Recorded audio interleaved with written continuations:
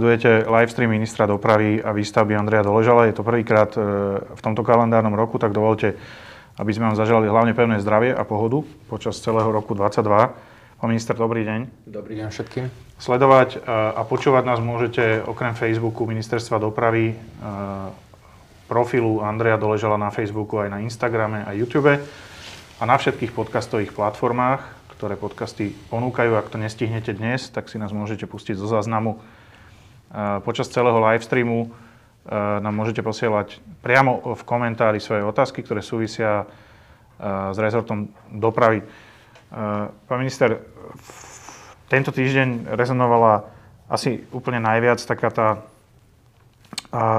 dovolím si povedať, že mediálna prestrelka medzi ministerstvom dopravy a úradom pre verejné obstarávania k výstavbe obchvatu R2, Košice, Šaca a Košické Olšany. Ten problém asi všetci poznáme.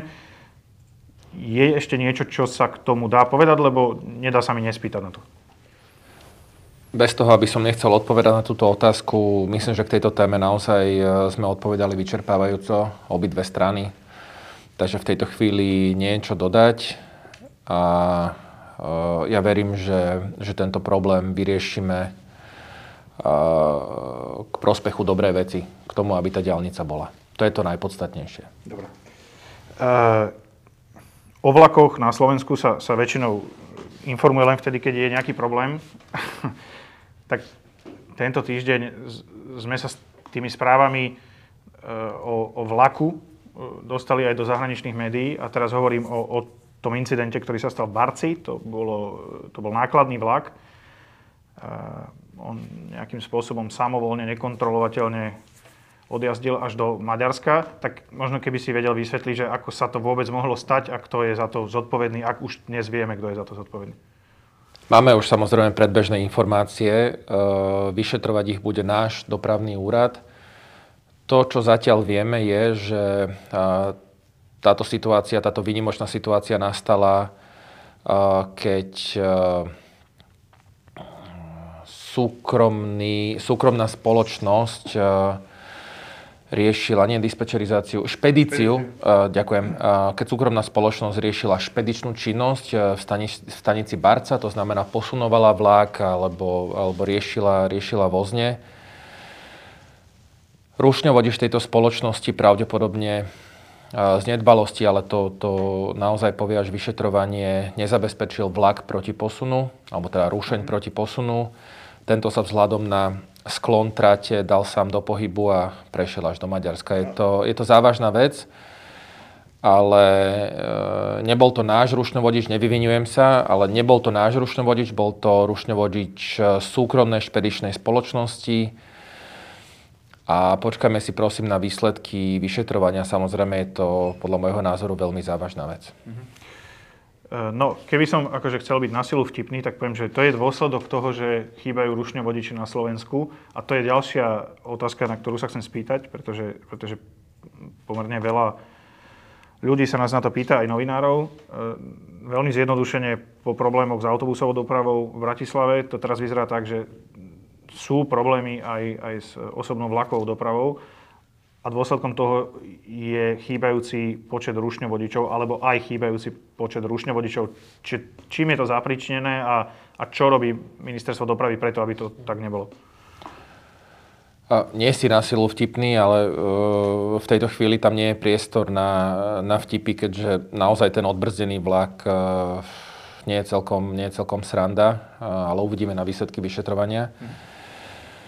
No, ale áno, je pravda, že nám chýbajú rušňovodiči. Prejavilo sa to aj na tom, že niektoré vlaky museli byť z tohto dôvodu odrieknuté. Ten dôvod je aj covidový, ale najmä je aj ten, že tento problém sa dlhodobo neriešil. Ja len pripomeniem, že vzdelanie rušňovodiča trvá 12 až 16 mesiacov. Takže sú krátkodobé veci, ktoré sme mohli riešiť. Rokovali sme najmä s odborármi, máme novú kolektívnu zmluvu, ktorá, a som za to veľmi vďačný a vážim si rokovania s odborármi, dovolili navýšiť základný hodinový pracovný týždeň na 36 hodín, čím získame niekoľko hodín v prospech každého rušňovodiča, kedy bude môcť pracovať. Zdvihli sme základné aj osobné prémie. čo je dôležité, ideme zaviesť tzv. Náborový príspevok pri získavaní nových rušňovodičov. Čo sa týka mzdového ohodnotenia, v roku 2022 by teoreticky hrubý príjem po zarátaní nadčasov takéhoto rušňovodiča mohol byť až 1750 eur v hrubom. Tie dôvody sú aj tie, že niektorí súkromní dopravcovia nám preberajú rušňovodičov, kradnú nám rušňovodičov. Čím to je? Nedokážeme vytvoriť také flexibilné a také atraktívne podmienky, ako napríklad súkromný dopravca, ale o to sa práve týmito opatreniami snažíme. Toto sa udialo kedy tie opatrenia? To sú posledné týždne? Toto sú na konci, myslím, že do konca decembra prebiehali ešte rokovania s odborármi. Sú tam ale napríklad okrem toho spomínaného náborového príspevku až 1200 eur príspevok na podporu mobility, alebo volajme to príspevok na ubytovanie až 400 eur za mesiac. A rôzne iné benefity, poskytovanie pracovného voľna, najvyššie odmeny pri pracovných životných výročiach a tak ďalej, poskytovanie rekondičných pobytov. Myslím si, že aj my ako zamestnávateľ Železničná spoločnosť Slovensko vieme ponúknuť atraktívne podmienky.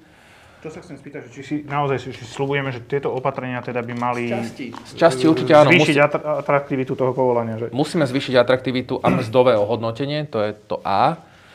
No ale B je aj to vzdelávanie. My sme potrebovali reštartovať proces vzdelávania rušňovodičov, ktorý bol napríklad aj vplyvom covidu pozastavený. Máme nové školiace centrum vo Vrútkach, kde sa budeme snažiť aj vďaka týmto bonusom alebo tejto atraktivite školiť našich nových vlastných rušňovodičov. Potom bude už len úloha si ich udržať, aby neprešli ku konkurencii. Ja neviem, či budeš vedieť odpovedať na tú otázku, ale vieme povedať zhruba, že koľko je plat takého rušňovodiča momentálne?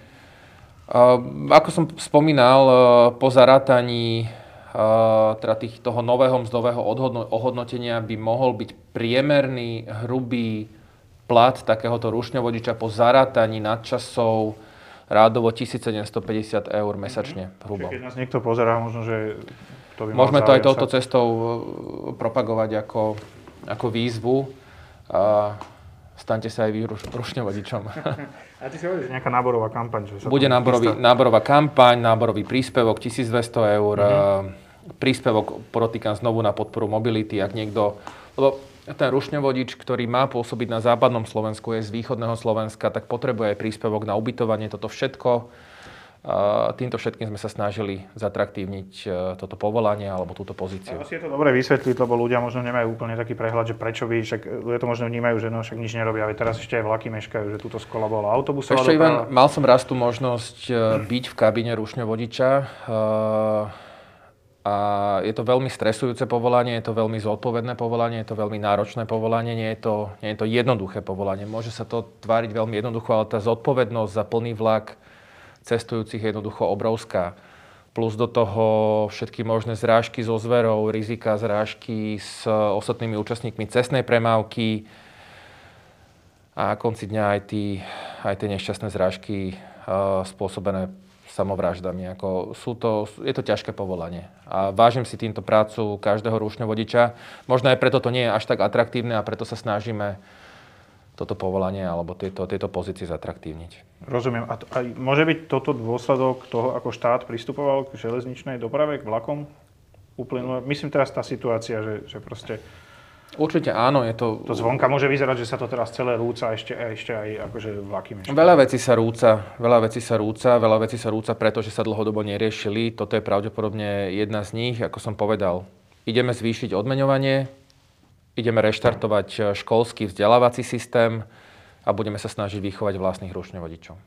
Ja som cez, myslím, že to bolo víkend, alebo tento týždeň, pozeral Svetový pohár v slalome. Fandil som Vlhovej, samozrejme.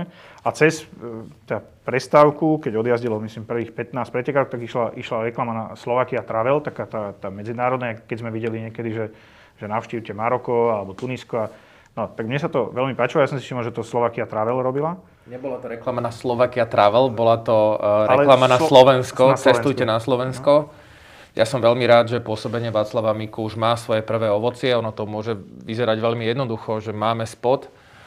Bolo ho treba obstarať, bolo ho treba vyrobiť, bolo ho treba vysporiadať. A je to veľmi príjemné vidieť na Eurošporte. Ty si videl ten sport? Samozrejme, práve v spojení s našou fenomenálnou lyžiarkou vidieť spod na Slovensko, tá emócia je veľmi silná. A takto to má byť, veď toto je samozrejme, že aby sme propagovali Slovensko napríklad aj touto formou. Poďme si to pozrieť. No, neviem, či to uvidia aj diváci na svojich obrazovkách, ale aspoň takto, keď to vieme nazoomovať na obrazovku, tak by sme si to mohli pustiť. Čo keby sme túto zimu dovolenkovali na Slovensku? Budeme bývať uprostred prírody. A pôjdeme sa snowboardovať. Ja by som tento rok skúsil radšej bežky. A ja sa chcem niekde poriadne zrelaxovať. A dobre sa najesť. Spoznať našu históriu. A pozrieť si svetové umenie. A vďaka spoločnej zodpovednosti budete môcť pridávať ešte o mnoho viac, lebo dovolenka na Slovensku má veľa plusov. Viac inšpirácie na slovakia.travel. No, tak tebe sa páči? Mne sa akože páči veľmi. No. Tak čo mám povedať? Tak pravdu. Pravda je to, že táto kampaň nemohla byť spustená zase príliš skôr, lebo fajn robiť reklamu na dovolenku na Slovensku, ak sú ubytovacie kapacity a vleky zatvorené. O to viac ma teší, že tie súčasné opatrenia prajú práve hotelierom, reštauráciám a prevádzkovateľom, napríklad akvaparkov, wellnessov a aj lyžiarským strediskám. Myslím si, že Slovensko má čo ponúknuť a som hrdý na to, že máme takúto kampaň. No a teraz si mi nahral, lebo som sa chcel práve opýtať, že čo hovoríš na tie opatrenia, ktoré včera schválila vláda po rokovaní. Teraz myslím vo všeobecnosti to uvoľnenie. V princípe môže sa na to pozerať ako na uvoľnenie, ale v princípe pokračujeme v tom režime, ktorý sme zaviedli. Ešte pred Vianocami sme sa stretli so zástupcami hotelierov, alebo ak chcete, cestovného ruchu a som veľmi rád, že aj s ministrom a že aj minister zdravotníctva dal svoje slovo, že takto je to dlhodobo neudržateľné. Radšej to otvorme v akomkoľvek prísnom režime. Podotýkam, ten režim je OP+, čo znamená očkovaný, prekonaný, testovaný, respektíve očkovaný, prekonaný po, myslím, 3 dávkach, aj s tou booster dávkou. A som za to vďačný aj pánovi ministrovi, že chápe tie súvislosti, lebo ono je to samozrejme naviazané na tú štátnu pomoc. Čím viac budú zavretí, tým viac budeme musieť pomáhať. Takže myslím si, že toto je taký zdravý kompromis. Ten režim OP+ sa niekomu môže javiť ako príliš tvrdý, ale je dlhodobo udržateľný a to je dôležité. Čo hovoríš na to, že tvoji kolegovia na vláde zdvihli ruku za stavebný zákon, ktorý predkladal síce Štefan Holý, podpredseda vlády, ale tak predsa len je to stavebný zákon, čiže... No, ono je to stavebná legislatíva, bol tam zákon o územnom plánovaní, zákon, tak ako ho poznáme, stavebný zákon. Ako spolupredkladateľ, aj keď musím povedať, že naozaj je to agenda pána podpredsedu vlády Holého. Ja ešte očakávam veľkú diskusiu v Národnej rade, ale toto je tá prvá nutná podmienka k tomu, aby takáto legislatíva bola prijatá. Takže my sami máme ešte výhrady, možno ani tak nie k samotnému procesu stavebnej legislatívy, ale máme čo do toho povedať s našimi špeciálnymi stavebnými úradmi v prípade líniových stavieb a väzby napríklad na zákon o posudzovaní vplyvov na životné prostredie, tzv. EIA. Takže sú tam termíny, ktoré boli včera prijaté na vláde, aj napríklad pre ministerstvo životného prostredia, čiže budeme sa snažiť nastaviť tú legislatívu tak, aby bol splnený ten hlavný cieľ, to znamená, aby sa celá tá výstavba a povoľovanie urýchlilo. Ešte predtým, ako prejdeme na otázky, ktoré nám stále môžete posielať do komentárov pod tento stream, tak stručne prosím, aké sú priority ministerstva dopravy alebo tvoje na tento rok? Tak musím začať R2. Verím, že sa nám podarí ju vyriešiť k všeobecnej spokojnosti. Druhou prioritou je určite spustenie obstarávania na druhú etapu severného obchvatu Prešova. A chcem všetkých ubezpečiť, že hľadáme riešenie a som presvedčený, že ho nájdeme. Naozaj, že v dňoch až týždňoch. Naozaj som presvedčený. Ďalšou prioritou je, v najbližšie mesiace ukážu naše riešenie na vyriešenie celého mýtneho systému alebo výberu mýta pre Slovensko. Podotýkam, na konci tohto roka nám končí zmluva so Skytolom. Viackrát sme sa tomu venovali, máme pripravené riešenia, všetko je rozbehnuté tak, že bude zabezpečený výber mýta a bude aj významne efektívnejší od začiatku nového roka. Toto sú tie hlavné ciele. R4, R2, samozrejme pokračovanie vo výstavbe tak, ako máme. Železnice. Ešte zostanem pri tých cestách, ešte tam máme Ivachnovú, ktorú v najbližších týždňoch odkomunikujeme. Ja mám v najbližších dňoch stretnutie naplánované s pánom premiérom a keď príde čas, budeme o tom informovať aj širšiu, aj odbornú verejnosť. Višňové verím, že bude pokračovať. Mali by sme čoskoro podpísať zmluvu D1, D4, to je ten slávny bratislavský obchvat. Takže v tých cestách máme čo robiť. Budeme určite pokračovať v celoplošných opravách v SSCčke. Máme čo to dočerpať z eurofondov. Chceme spustiť obstarávanie obchvatu Šale. Ak si pamätáš, to bol ten... Veľmi dobrá je otázku. Vidím, že máme... Takže nezabudli sme na to. Pripravujeme spustenie toho obstarávania. Viem, že to znie tak, ako keby alibističke pripravujeme, ale tie procesy naozaj nie sú jednoduché a všetko má svoj čas. Chceme ich pripravovať naozaj dôsledne, tak aby tie obstarávania neskôr nezlyhali. Takže toto z tej cestnej infraštruktúry. Ešte v tej D1, D4 to sa radovo bavíme, že sa ide podpísať zmluva, to sa ide podpísať ako radovo v dňoch, týždňoch? Ide sa stále beží vyhodnocovanie ponúk, ono nejaké informácie líkli, ak to môžem takto vyzerať, unikli na verejnosť. Ja sa k ním nechcem vyjadrovať skôr, ako bude oficiálne ukončené vyhodnocovanie ponúk, ale predpokladáme, že na jar by sme mohli začať stavať túto križovatku. Ak môžeme ísť k železniciam, potrebujeme dokončiť prípravu aj s ohľadom na čerpanie budúcich projektov z plánu obnovy. Takže železnice majú čo robiť. S pánom primátorom Bratislavy chceme ohlásiť začatie architektonickej štúdie alebo takej architektonicko-biznisovej štúdie na riešenie bratislavskej hlavnej stanice s primátorom Trenčína aj pod rúškom získaného štatútu Európskeho hlavného mesta kultúry. Máme svoje úlohy vo vzťahu k Trenčianskej stanici. No a inak budeme rekonštruovať a pokračovať v čerpaní investícií, tak ako sme nedávno predstavili ten investičný železničný harmonogram. Čiže odstraňovať úzke miesta, rekonštruovať najviac poškodené stanice, kde sú tie obmedzenia traťových rýchlostí a samozrejme modernizovať a pokračovať v čerpaní eurofondov. Trošku mi tam chýbala cyklodoprava. Viem, že sa ešte skončila kampaň na cykloprístrežky. Vieme už, ako bola úspešná, či bola úspešná tá kampaň na cykloprístrežky? No, vieme, lebo však my sme dávali tlačovú správu k tomu, ale tak som sformuloval tú otázku takto. No. Nečakal som, že bude také množstvo žiadostí. Sám som túto kampaň podporil. Mali sme až 186 žiadostí na cykloprístrežky, takže v tej neviem, či všetky dokážeme uspokojiť, ale chcem jednoznačne povedať, že v tejto kampani budeme pokračovať. Pravdepodobne už vďaka čerpaniu z plánu obnovy. Ale práve o tom to je, že tie cykloprístrežky sú ako keby logickou súčasťou rozvoja cyklodopravy, či už pri školách alebo pri staniciach, tam, kde majú byť. Takže teší ma táto iniciatíva. 186 žiadostí sme prijali na základe tejto výzvy. A to je veľmi fajn. A začíname... Mali by sme v najbližších dňoch, akože nechcem klamať, ale mali by sme zverejniť aj výzvu na čerpanie cyklodotácií z plánu obnovy. Pripomínam, máme tam 100 miliónov eur. Tú celú metodiku máme pripravenú. Diskutovali sme ju so zástupcami cyklokoalície. Takže verím, že to bude minimálne rovnako tak úspešné ako naše výzvy na cykloprístrežky.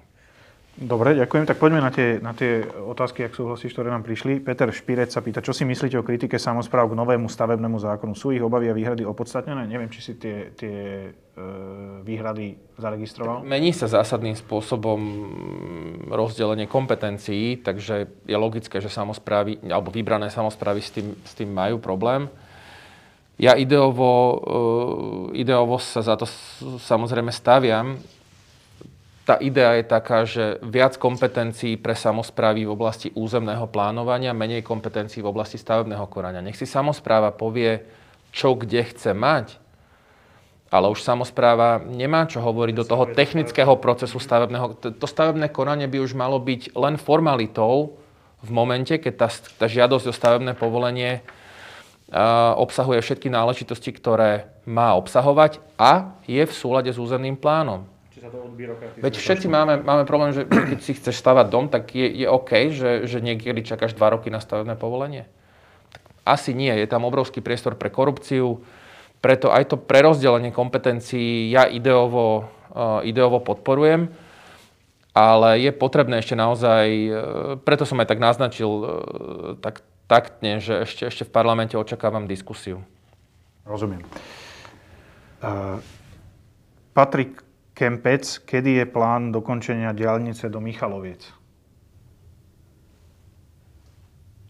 Dokončili, alebo teraz sa myslím spracováva štúdia diaľnice na Zemplín, alebo vôbec infraštruktúry na Zemplíne. Neviem, či vôbec dokážeme hovoriť o nejakom konkrétnom termíne dokončenia diaľnice na Zemplín, takže počkajme si najskôr na výsledky štúdie, či to bude vôbec diaľnica, či to bude rýchlostná cesta, či to bude cesta s parametrami prvej triedy. Dôležité je, že tá štúdia sa spracováva. Chápem. Nie, ale naozaj, akože v kontexte chýbajúcej D1, R4 a D3, ten Zemplín najskôr potrebujeme mať kvantifikovaný, že čo to prinesie, aká je cost-benefit analýza a tak ďalej, aby sme to vedeli zaradiť do nášho harmonogramu priorít a potom pokračovať vo výstavbe. Máte aktuálne info k panelke pri Trenčíne? Pýta sa Andrej Baláš. Áno, mám. Slovenská správa ciest dostala relatívne veľkú kefu odo mňa v pondelok. Čiže pokarhanie. Pokarhanie.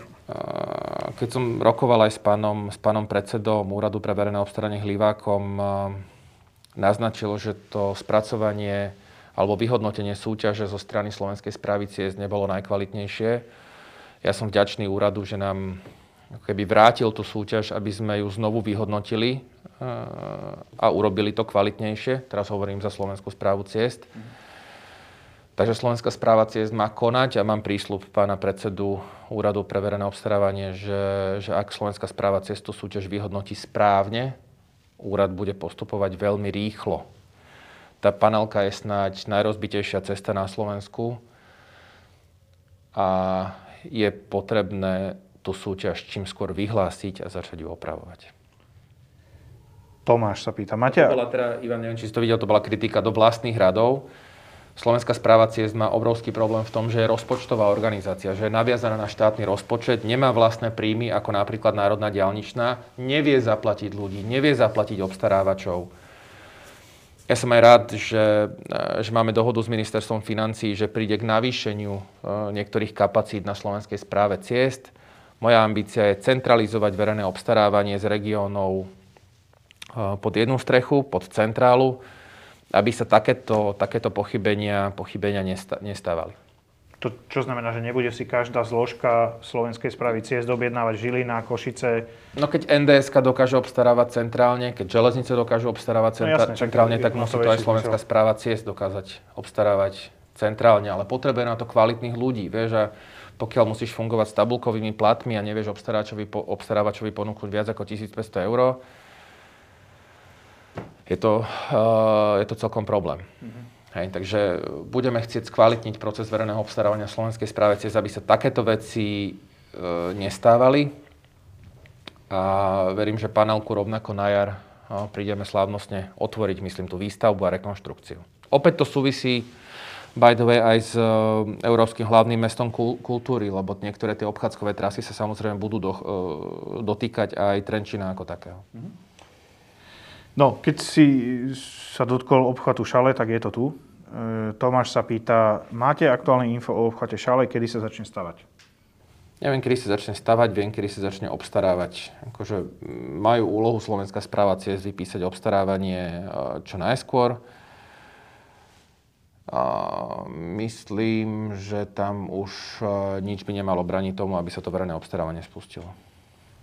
Koniec koncov dal som to slovo aj pánovi primátorovi Šale a mali by sme tú súťaž spustiť čím skôr. Milan Perný, ak je obchvat Levíc prioritou číslo 1, tak pokrok za vyše roka v tejto priorite rovná sa 0.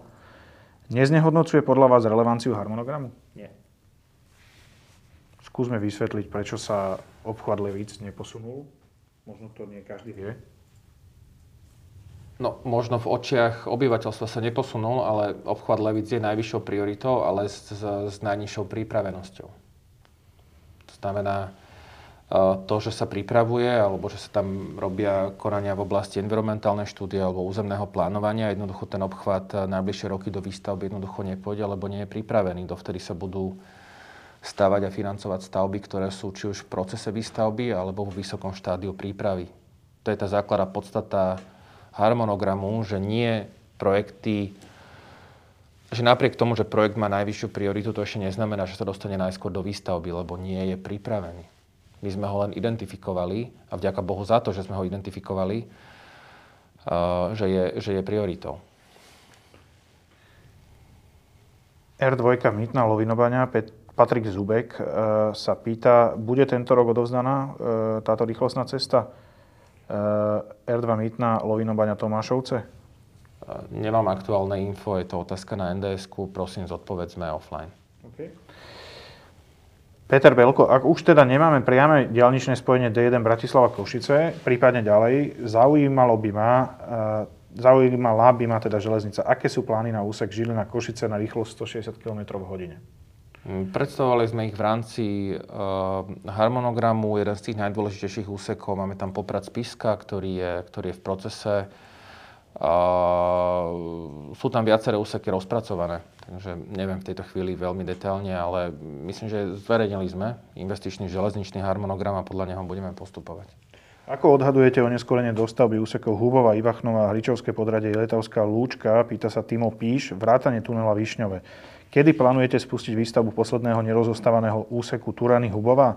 Spustí rezort v tomto roku výstavbu nejakého nového úseku diaľnice, respektíve rýchlostnej cesty? Ktoré úseky v tomto roku odovzdáte do užívania? OK, tak veríme, že spustíme do výstavby R2 Košice. Veríme, že spustíme do obstarávania R4 Prešov, druhú etapu.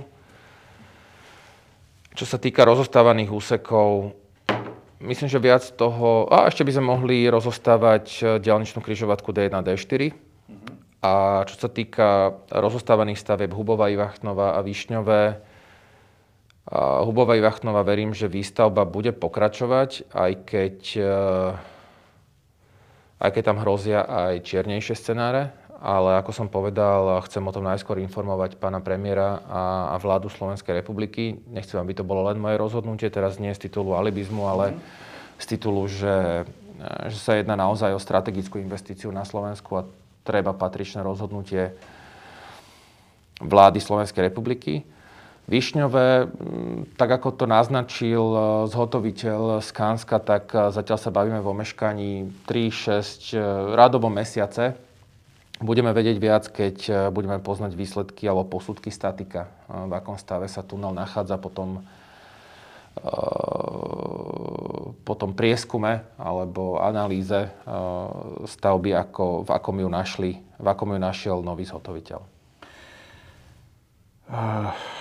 Michal Jedinak, ďakujeme, že R4 2 Prešov je prioritou. Čo urobíte preto, aby bolo spustené VO na R4?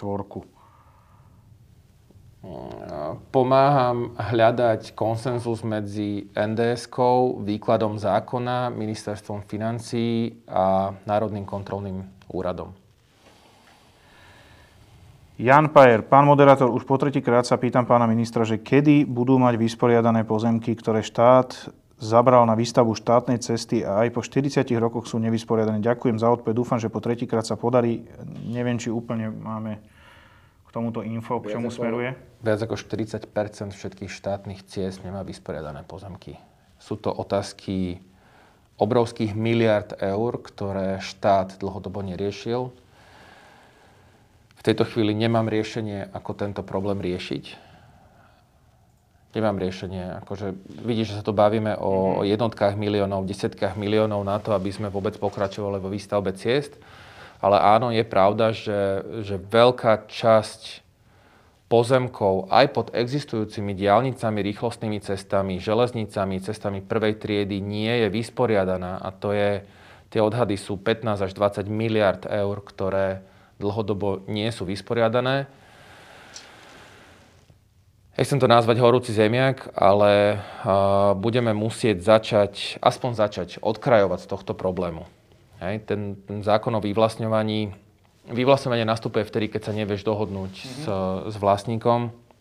Momentálne vyvlastňovanie, alebo tá možnosť vyvlastňovať za znalecký posudok, podotýkam, do konca roku 2030, ale tento problém si neviem predstaviť, že je riešiteľný v tomto horizonte. Budeme musieť začať z tohto problému ukrajovať, ale sú to obrovské miliardy, ktoré sú nevysporiadané a visia vo vzduchu. Na ktoré nemáme zdroje. Treba to pomenovať. Ďalšie otázky. A teraz jedna, myslím, že, lebo sa opakujú, je to o rušňovodičoch, o železnici a teda. Tomáš Obrtáč, dobrý deň. Chcel by som sa opýtať, v akom stave je pokračovanie prípravy výstavby pri R3 v úsekoch od Nižnej južnejšie. Ďakujem za odpoveď. Vidí harmonogram investičnej výstavby. Tieto úseky nie sú dostatočne vysoko na to, aby sa pokračovalo v príprave. Som rád, že aspoň ten úsek R3 je vo výstavbe. Aj tam hrozilo, že napriek obstarávaniu sa tento úsek do výstavby nedostane, ale tam bola tá ústretovosť útvaru hodnoty za peniaze, že vzhľadom na to, že sa to dlhé roky obstarávalo, bola by škoda už v tomto úseku nepokračovať do výstavby. Ale tie ostatné úseky, ich príprava je utlmená a bude sa pokračovať podľa harmonogramu. To bola posledná otázka. Myslím si, že na všetky sme zodpovedali. Ak sa náhodou stalo, že sme na niektorú z otázku nezodpovedali, tak urobíme potom po skončení tohto live streamu v následujúcich dňoch. Pán minister, ďakujem, že si našiel čas. A vám ďakujem, že ste nás sledovali. Môžete si nás pozrieť na YouTube, na Facebooku, na Instagrame a na podcastových platformách. Dovidenia do budúceho týždňa. Dovidenia, pekný deň.